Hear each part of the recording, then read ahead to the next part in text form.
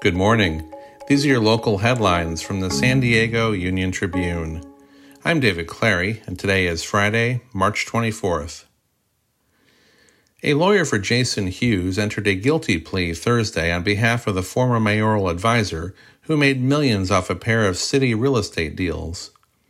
He pleaded to a single misdemeanor conflict of interest charge that resulted in a $400 fine and probation. Hughes admitted to willfully participating in the making of a public contract in which he had a financial interest. The county's jobless rate rose to 3.7% in January as the region shed retail and some tech jobs. The rate was up from a revised 3% from the month earlier, the state reported this week.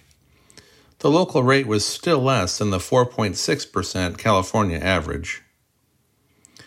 A researcher at UC San Diego considered a future leader in neuroscience remains missing after a fire last week destroyed a Montreal building where she had been staying during a conference.